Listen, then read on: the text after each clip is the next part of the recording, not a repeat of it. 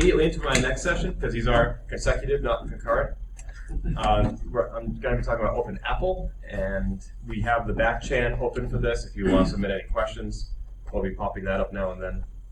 But how many people here have never heard of the Open Apple podcast? Very good. Hey guys, Mike, you're silly. Okay, so the Open Apple podcast was something launched in February of this year, and it is a monthly podcast about the Apple II. It is the third podcast to ever be dedicated solely to the Apple II. There are lots of other shows that talk about it, like Retro Bits, Retro Computing Roundtable, and Retro Maccast. We decided not to use the word retro in our title. The other Apple II podcasts were Carrington Vanston's 1 MHz, which launched on May 7th of 2006, and 3 months later, Ryan Suinaga launched A2 Unplugged. Claiming to be the first. Yeah. What's that? Claiming to be the first. Right. Carrington was a nobody back then, and today he's a nobody that everybody knows.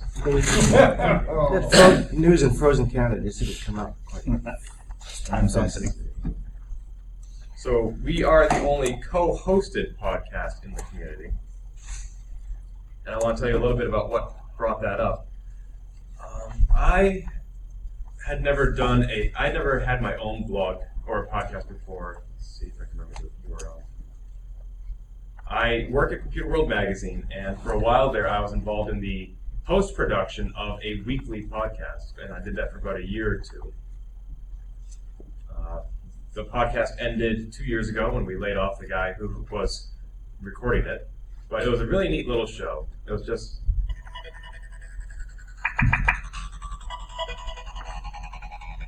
Welcome to the Computer World Editor's Note. Each week, Don Tennant, Senior Editor-at-Large at Computer World, provides his insights, judgments, and suggestions to the tech world. That's all. It was just about 10, 15 minutes each week. This guy just stating his opinions on the IT business. That ended in 2009, but about a month earlier, on Easter Sunday, I was driving home from a friend's house, and I was listening to one of my favorite podcasts on my iPod called the TrekCast, which is just these two guys talking about Star Trek. And this was a month before the new movie came out, but this show had been on the air for years. And I got to thinking, here are two guys talking about a show that originated, almost 40 years, probably about 40 years ago, and hadn't been on the air in 5 years. And every single week or month, they had something new to talk about. And it was just great to hear these two guys who love the show bantering back and forth. Why can't we do that with the Apple II? Why not? So I started thinking, maybe we could do an Apple II podcast, like call it Apple Trek or something. And we can just sit around and chat about these old things that we love. So I came to KFest 2009 and talked to my roommate Andy Malloy about it. And I just said, next time you come to visit me, Andy, which you do once or twice a year, we should sit down and chat for about 2 hours, split it up into 4 half-hour episodes, and we can just release them like once every 3 months or so. Just two guys chatting about old stuff, completely different format. But we were both very busy. I was just in the middle of a grad program, and nothing ever came off the ground with that. So a year later, we were coming back from Kansas Fest 2010, and at that point, I'm working on a lot of different Apple II projects with Mike McGinnis. He had just launched 6502 Lane. I was just launching Apple2bits.net, so we both had some new blogs. And since we had just registered domains for these sites, let me see if I can get the spreadsheet open. There it is. I started wondering what other domains are out there. If one of our sites becomes popular, is somebody else going to start squatting on a similar domain that to try to capture traffic or ends at a different 3-letter extension? So I started doing a little bit of research into what other URLs are available. Let's see if I can zoom that in. And this information is about a year old, so that may no longer be the case. So I was trying to figure out who owns what domains that might be of any relevance to the Apple II community. Are there things we want to do with these domains? Or do we want to squat on them so that we can do something with them in the future? And I sent this list to Mike McGinnis and Tony Diaz and maybe a small handful of others just to say, here's some information that you might want to do something with. We don't necessarily need to coordinate something, but I thought you might find this useful. And Mike looked at this list and he said, actually, Ken, the open-apple.net with the private registration, that's me. I own that domain. Oh, okay. That's a great domain, Mike. Why do you own it? He said, I don't know. I was thinking about maybe doing something newsy, like A2 News and Notes, because that is a monthly publication that had just kind of faded. Nobody ever announced that it was being canceled. It just stopped being published. And he thought that there might be an opportunity to have some sort of a monthly summary of the news from the Apple II community. And I thought, oh, you know what? I was kind of thinking maybe about doing something similar, except in a different medium. I was thinking maybe doing a podcast. And Mike said, why don't we join forces? It's like peanut butter and chocolate. Right, or Krispy Kreme and milk. Right. So we started putting together this idea of doing something like A2 News and Notes, where we would have a podcast published on the 1st of every month and a newsletter published on the 15th of every month. So that no matter what medium you preferred, you would get some information and you would get it every 2 weeks. So we started putting together this idea, and we realized that doing both was very ambitious, especially when we both already have as many projects as we have. So we started leaning more toward the podcast, because that was something the Apple II community didn't really have a lot of at the time. A2 Unplugged was publishing very irregularly. 1 megahertz at the time hadn't published in 2.5 years. So we thought there was more of a vacuum there, whereas A2Central.com was doing a good job of providing the text news.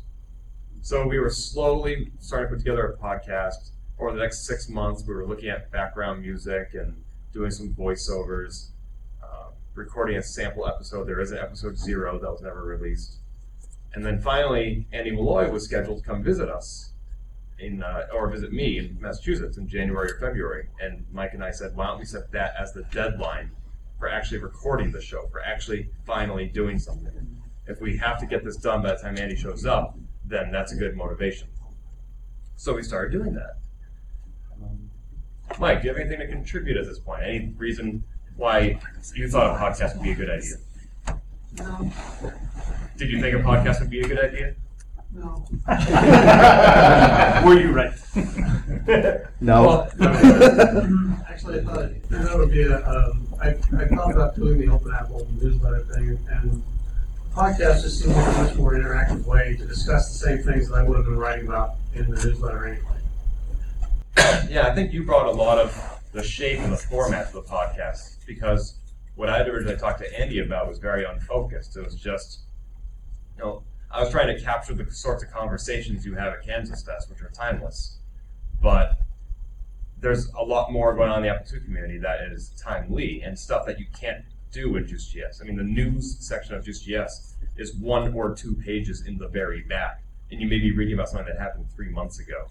So we thought, we're already working on Juice.js, why don't we find some other way to do things that we're not already doing? A2 News and Notes was a little similar to Juice.js in that sense, where you're reading old news. So the podcast we thought might be a little bit timelier. So we finally recorded an episode, and the first episode, we got one criticism on it, and that being that it sounded very rehearsed. And there's a reason for that. We actually recorded the entire show, and then due to a technical glitch, we actually lost an entire half of the conversation. And I'm not talking like the second half hour, I mean like half of the whole hour. Oh. Like there's just one person talking and silence on the other end. So we actually went back into the studio and tried to have the exact same conversation again. And that was episode 1. Similar to Ryan's first one, where he had fighting with the sound the whole time and gave up. Oh, is that what happened? Yeah. That's why you had to turn the volume up on That that was one. so painful. I felt so bad for him. Dude, thanks for doing it, but damn it! We do a little bit of preparation for each show. After every episode ends, we start playing the next one, and we have an outline. It's a Google Doc that Mike and I and Andy both have access to. Andy's something of a silent partner for us. And we split it up into all the different segments we have: intro, news, retro views, eBay. And we start putting down what we want to talk about, something about how we want to talk about it, the link, because sometimes we pull up the link while we're talking about it. We want to use the link in the show notes later so that you can find what we were talking about. And just for the entire month in preparation before the show, we're adding to this and thinking about things that we want to talk about. We don't always put it in a specific order, and that means that while we're actually recording the show, we sometimes say, stop and talk about what do you want to go to next. You know, if we're going to talk about a game and then a music program and then another game, well, it might be a smoother segue if we talk about the two games together. So there's a lot of stuff that gets edited out where we say, you know, Mike, what's next? Or who's going to talk about this? But it seems to work pretty well. And, you know, we save every show that we prepare for. The shows have gotten a little bit longer over time. This is in minutes. So episode 1 was down here. And episode 6, which we just released last week, is up here. And I'm not entirely sure why it's getting longer. We have roughly the same number of guests on each show, but the last episode, which was just me and Mike, was our longest yet. Maybe you're talking more. That's a good theory. I should test Maybe that. you're talking slower. That's right. Well done. But I want to also show you how we record the show. Oh. Sync in stream. No, that's the other. Damn it! How do I? Son of a. Did I ever have this problem? This is exactly how they record the podcast. Cursing and swearing. And this will put all that stuff I have to edit because of the swearing. You and your I'm going to start to edit my swearing in. you and your sliding you and your sliding stuff back and forth is what's causing the problems. Oh, hush. Yay. So this is Mike's setup.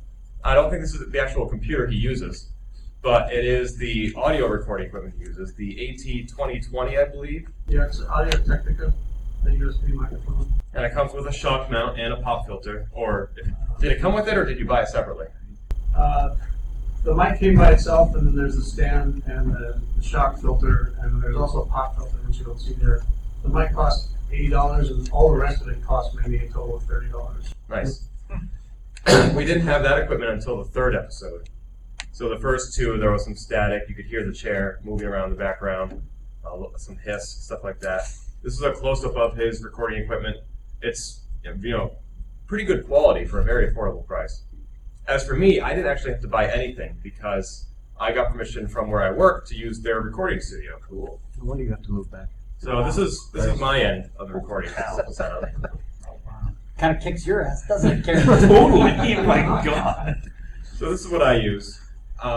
We record on multiple computers simultaneously, which you'll see in a minute. But sometimes we have guests in the studio. You know, Peter was actually in Boston back in April, I think, so we invited him on the show. Andy was in the studio for the first episode back in February. And we record primarily in Audacity, which I'll show you now. We're recording on Audacity for a couple of reasons. 1, Audacity is free, and 2, Audacity runs on Mac, Windows, and Linux. Mike is mostly a Windows guy, I'm mostly a Mac guy. This way we can record using the same software, exchange the files very easily, and it's free, right. But like I said, we record, we do the conversations over Skype, but we don't simply record the Skype conversation and call it a day. What we do is record locally at each point where a person is. So, for example, when Brian Weiser was on the show, Brian was recording his audio and nobody else's. Mike was recording his audio and nobody else's. And I was recording just mine in the studio. So even though I could hear everybody else, the computer produced a single audio track that had just me. And then I asked Mike and Brian to send me their stuff, and we ended up with 3 different audio tracks. The reason for that is twofold. 1, I'm not sure this is actually how audio works, but there's no signal degradation over the internet. So you can be surfing the web and doing other things and not have that internet traffic impede your broadcast of your audio to my end where I would be recording. And third of all, you know, if Mike has something really intelligent to say and I am coughing at the same time, if it was all one audio track, we just delete the whole thing or leave the cough in. This way, I can just silence the one person and let the other person do the talking. which is very handy. Do you use a clapboard or some sonic thing to get them in sync later? That's a great question, Ivan. One that would only come from somebody who's been on the show. Well, I was gonna say I made some sync them up, mistakes. but you're not allowed to ask them. This Yeah, apparently. this session sounds like it's been rehearsed. This is the second time they've done it. I'm only hearing half of it. Well, let me give you an example.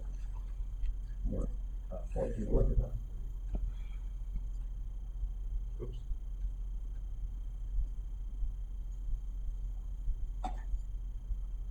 Yes, Team in Mountain View, and it seems like I've seen one somewhere else, but I'm not remembering. Yes, it. please do. Speaking of Apple ones, it seems that Not Indeed. although.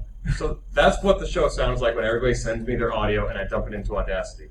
And the reason for that is because even though it lines up on this end, we all start at the same point, you can see that, maybe you can't see, Free software, man. that you don't end at the same time. We actually don't all hit record at the same time. We don't say, all right, on 3, 1, 2, 3, record. We don't do that. You know, Mike tends to start recording as soon as he gets Skype up and running, and then other people dial in, and then they start recording. So the way we do that is we actually have an audio cue. This is from the episode with Brian Weiser. And right about here, you can see these little spikes surrounded by silence. Oh, smart. And I muted the other 2 tracks. 3, 6. Cool. So it doesn't make a lot of sense out of context. But then on the other audio tracks, like around number 20 right here, 4. and we're all reciting possible. different numbers. Great. And And then we sync it up so that we have people alternating going 1, 2, 3, 4, 5, 6. Now in this case, I was at 20 seconds in, Brian was at 36 seconds in, and Mike's audio cues are at 9 minutes and 55 seconds. So way over here. 2, So what we do is, let's see, select track start to cursor, delete that, because everything before the numbers doesn't matter. And then we start trying to sync it up.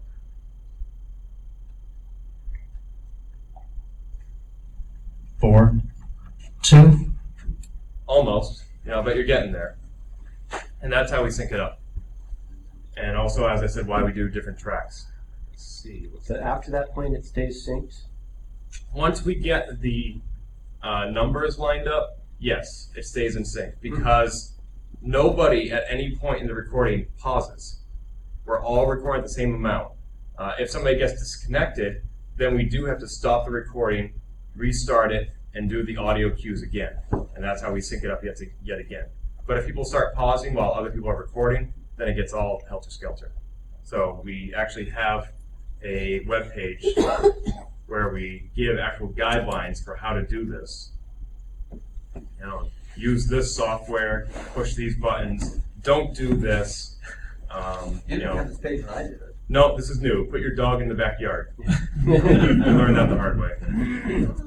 But it is a learning process. For example, ever since we lost that half an audio track on the first episode, I am now recording on 2 computers on my end. So I have just my sole audio track, as I mentioned. But then I also have a joint audio track that has both the incoming individuals. So, for example, when we recorded with Dr. Steve Wyrick, we didn't have that page describing the guidelines, and his settings weren't exactly what we need. And as a result, we really couldn't use the audio he sent us. So I ended up using the backup that had both Steve and Mike combined onto a single track. So I had 1 track for Ken, 1 track for Mike, and 1 track for Mike and Steve. So when Mike was talking, I could mute the other 2 lines, but when Steve had to talk, I couldn't mute Mike. So you would hear Steve and Mike at the same time. So sometimes when you heard Steve talking, there would be typing in the background or a cough or something. And had it been distinct tracks, I could have muted just that background stuff. But in this case, it was the same track. So I had to leave that in.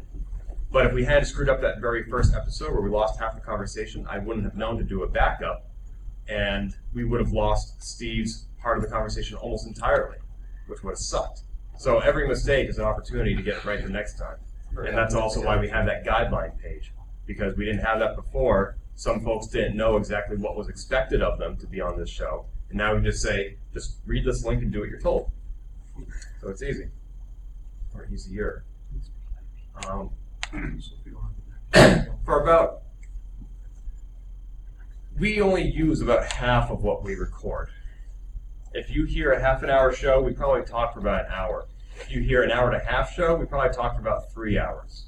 We do a lot of editing, which is why we're not doing a live show here at K-Fest, because there's just too much that's left on the cutting room floor. And why do we edit? There are a lot of reasons, and I'll give you some examples.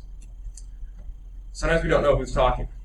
We don't put on that Google Docs spreadsheet, Ken put this on, or this is the topic for Mike, and we just start going down the list, and sometimes we put these things on the spreadsheet a month ago, and we don't remember who did it. It's all you. What's all me? Matt's Macintosh, stock I footage. didn't put that on there. You didn't? Nope, that's you. Oh. I didn't know I was going to have to talk about that until we started recording, so we cut it out. So even when we do know who's talking, sometimes we don't know what we're talking about.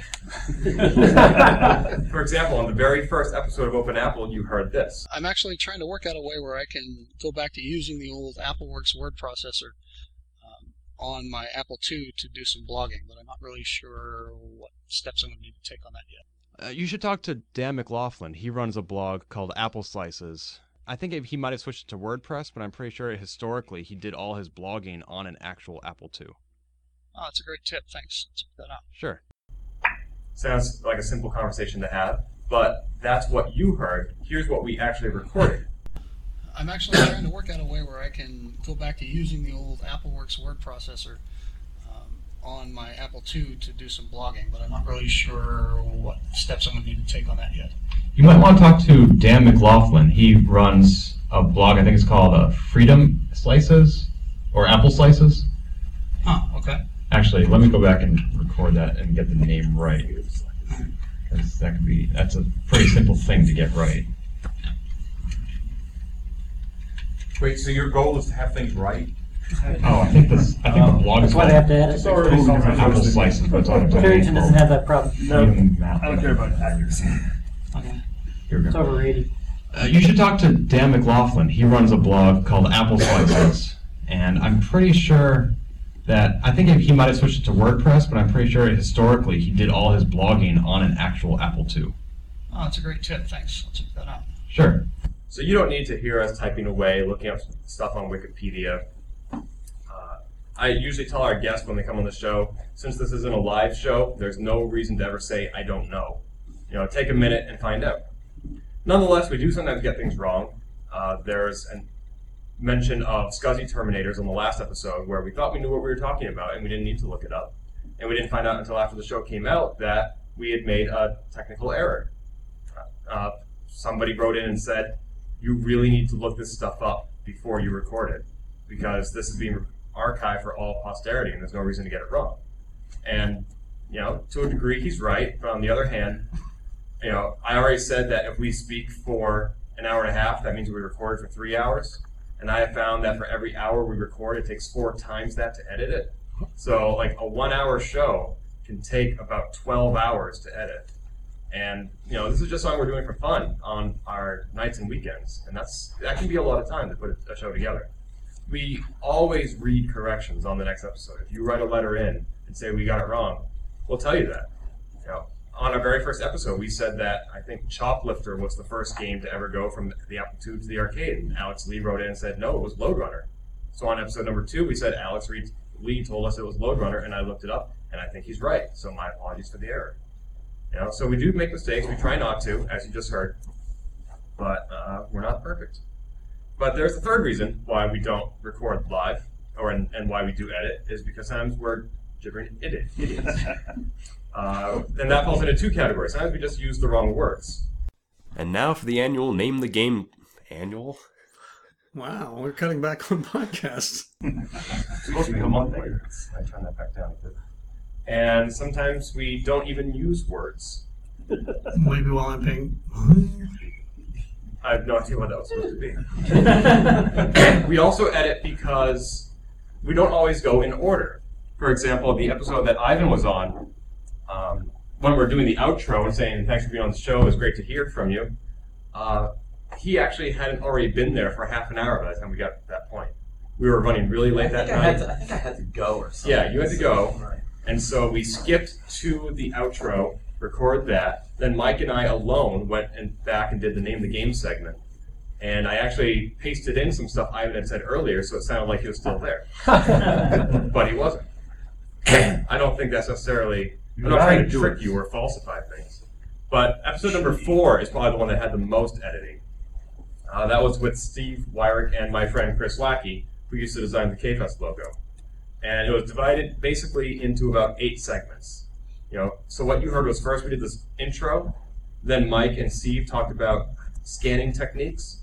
We went into the news segment. We brought in my friend Chris to talk about the American Humanist Association and Steve Wozniak. Then we said goodbye to Chris and did the eBay section. Then we did the monthly Name the Game contest. I started talking about an Xbox game. My friend Chris is a Xbox gamer, so we brought him back on to talk about Outland. And then finally we concluded the show. Beginning to end, that's how it sounded. What we actually recorded, though, we brought Chris into the studio. He was actually in Massachusetts with me. We didn't want to waste his time, so we talked about Steve Wozniak right away and said, as soon as we get this segment out of the way, Chris, you're free to go. No need to sit around and talk about a computer that you don't even own or use. I said, great, thanks. But he has his own podcast, actually, about humanism, and he wanted to see how we do ours. So he stuck around and listened to us record the intro, just sitting quietly in the corner. And then I thought, you know what, later on, we are going to be talking about Xbox, Chris, so why don't we do that now? Why don't we record the Outland segment? He said, okay, so we did that. After we recorded Outland, I escorted him out of the building, and I left the recorder going, because like I said, we never pause. And later on, when we were done the show and I went back to listen to everything, I found out that while I was out of the room, Mike and Steve had this really cool conversation about scanning. And I ended up putting that into the show, even though they thought they were just filling time until I came back. Then we did the news, and then eBay, Name the Game, and the conclusion. So that was a lot of moving around. And when Steve listened to the final episode, he said, where was I when that conversation happened? Because that's not at all what it sounded like. I think the extra effort was worth it, because I think the final show came out sounding a lot more coherent and it flowed better than the way it was when we recorded it. And it was more respectful to Chris's time, rather than having him wade through everything just to get to Outland. So that's mostly how we do the show. And let's see, any questions on the back chan? Oh my goodness. Let's see. How do you publish the show? Do you hand roll your RSS feed or use a generator? We publish on WordPress. It is what runs our site. And we use a plugin, I believe it's called PowerPress, which is released by Blueberry. And that's without any E's. They don't like vowels. But it's just, basically you write your podcast, you write your blog post, and then there's an additional metadata field where it says, what is the file name for your MP3? You plug it in there, you click verify, it says this is the right recording hertz and everything, and you're done. And you end up with a podcast RSS feed that goes out to Blueberry, iTunes, etc. Includes some nice statistics for tracking this stuff too. What tech to use to create and publish your show? We went over that a little bit. And actually, if you go to open-apple.net and about, we have a pretty exhaustive page that includes the names of every song that we use and where we get them from, what inspirations we had. The Xbox Live's Major Nelson podcast was an inspiration for a lot of the way we do things, so that's a very good show. Lots of lively banter, very clearly delineated segments, so we're inspired by that. Here's the hardware. Here's all the software we use for the audio, the software we use for the website, who created images for us, and the fact that we're not affiliated with anybody. Ever. Are there any settings or instructions that you could share on setting both Audacity and Skype, your chosen rates, etc.? Audacity, let's see. We export as MP3, and we just use that. But then we also I actually find it useful to put the final product into iTunes and do a little bit more editing there, because I find it easier to work on the metadata like this stuff and drop in the artwork, and then I finally go and export it as MP3 using those settings, because the MP3 plugin that we use for WordPress will actually tell you if you're using the wrong settings, so we need to go back and edit it to accommodate the plugin. Maybe I should add those to the About page. Let's see, what else? How do you do the chopping and not have clipping noise in the final product? I'm glad you think that we don't have that in the final product. Let's see. Well, like I said, if somebody is talking and somebody else isn't, and there's some background noise, I'll just edit it right out. We don't delete it because we can actually move everything around and get it out of sync, so we just silence it. We do noise reduction, which means, for example, let's play. There's really nothing going on there. There's nothing being said, but you can see by these green meters that there's some background noise. Maybe it's a computer fan going. So we use the noise removal effect. We do get noise profile, which basically listens to the part you've highlighted and says, okay, that's noise. And then we highlight the whole thing and say, anytime you hear that in the background, go ahead and remove it. So that eliminates some noise. Also, sometimes since these are separate audio tracks, sometimes my mic is set to a higher gain, or I'm sitting closer to the mic, so I might sound louder than other people. So I can highlight something and do amplify, which actually goes both ways. It can make it louder, or it can make it softer. And I try to get everybody roughly the same. I'm sure there are more automatic ways to do that, like maybe normalizing or leveling, but for now I just use amplifying because I'm no audio whiz. Do you take topic suggestions? Yes, absolutely. If there's something that you want us to talk about, go ahead and send it to us. The retro view segment, we usually leave that to the discretion of the guest for that month. What tech do you use? Okay, we went over that. Your list is missing A2GS, which is mine. That Google Docs spreadsheet with all the domains hasn't been updated in 265 days. So probably the information that's already there is outdated because people have bought or sold or relinquished domains. As far as creating the Open Apple podcast, that list has served its purpose. Do you have to mess with anything like ASCAP or Soundwave? No, because I don't even know what those are. I think one is no animals are harmed in the creation of our show. If that's what you're wondering. In other words, you don't know yet. Okay. Right. Right. If you use any music, are you having to license music from ASCAP? And basically, ASCAP tries to collect money from performers that aren't ASCAP members, for performers that aren't ASCAP members too. Basically, it's licensing voodoo. The only music we use is these 6 songs right here, and all the ones from Overclock Remix, I've communicated with the proprietors of that site because we used the song Tetris 30 Plus Mix in that Computer World podcast you heard earlier, and they said everything on here is fine to use as long as you credit the person, so there's the credit. The Free Music Archive, each song on there is listed with different requirements. And one of the songs, I think, the first one, Right Back to You, is actually available under Creative Commons, but it requires that if you modify their product, that you release your final product under a similar Creative Commons license. Yeah, right back to you. Share alike, right there. And it's also non-commercial, I see, so you can't make money off of it. Right, which we're definitely not. And but you can see down here, this site and podcast are listed under Creative Commons, share alike.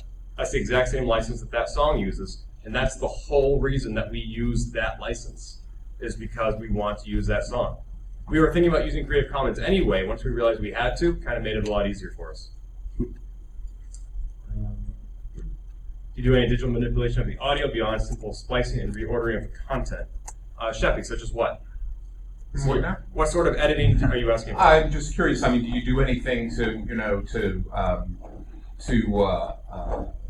improve the quality of the sound? Do you do anything to deepen voices to make them sound more like radio voices, anything like that? Nothing like that. We do the noise removal that I showed earlier, and sometimes we make people louder or softer, but we don't actually adjust the pitch, the bass, the speed, etc. One thing I forgot to mention is that after I've done editing the show, I go back and listen to the whole thing to make sure that the editing was correct, that I didn't miss anything, also to compile the show notes. But even in the first pass, when I'm editing the show, thank you for the example. Word on this show that we could never publish a show that isn't edited. That's really funny. It's not in sync right now. But you know, when we record for 3 hours, you get an hour and a half show, that takes a long time to listen to and to edit. So one way that I save time. Sorry, my dog found a toy. I'm sorry. didn't even notice that. I listen to it at 1.5 speed. It was not so subtle. Can anybody think of another reason to do this other than saving time? Like checkpoints? Laughing no. Some people have asked us to do it like check-ins, but Mike and I are just so awkward on this show. So accustom yourself to helium-based world. You're both kind of close. Yeah. This way we can listen to the whole show without listening to our own voices. You know, some people hate listening to their own voice. And I have a hard time identifying that as my voice. So I can listen to it, I can delete it, I can play it back and forth.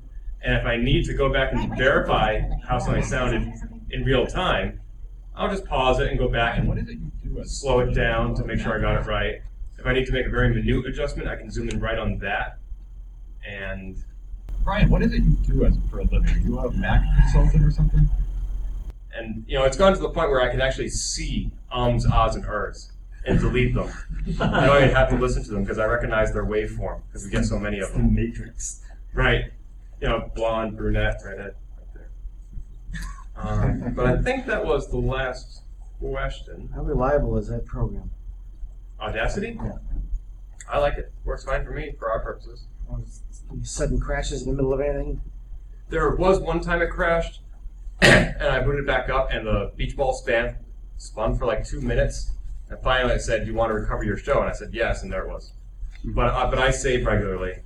And the final product takes up like 2 gigs. It's huge. So usually what I do is I compress it down, which loses a little bit of audio quality, but this is only after the show's been published. It's for archival purposes. And I actually provide the original huge Audacity file to Jason Scott so that he can archive it somewhere.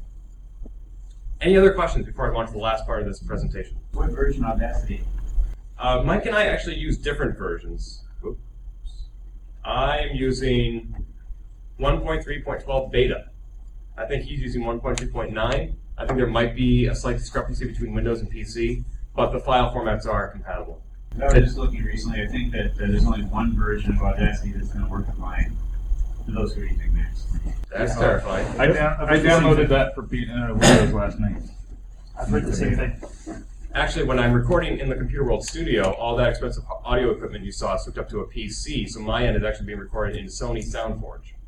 And then I export that as an MP3 and import it into Audacity. So there may be some loss in those translations, but everybody else, Mike and our guests, are doing Audacity. And I also use either Wiretap Studio or Audio Hijack Pro on the Mac to record the backup, which has the incoming Skype conversations that I mentioned earlier. Any other questions? What are you using file format locally? Are you editing an MP3 and saving as MP3 every time?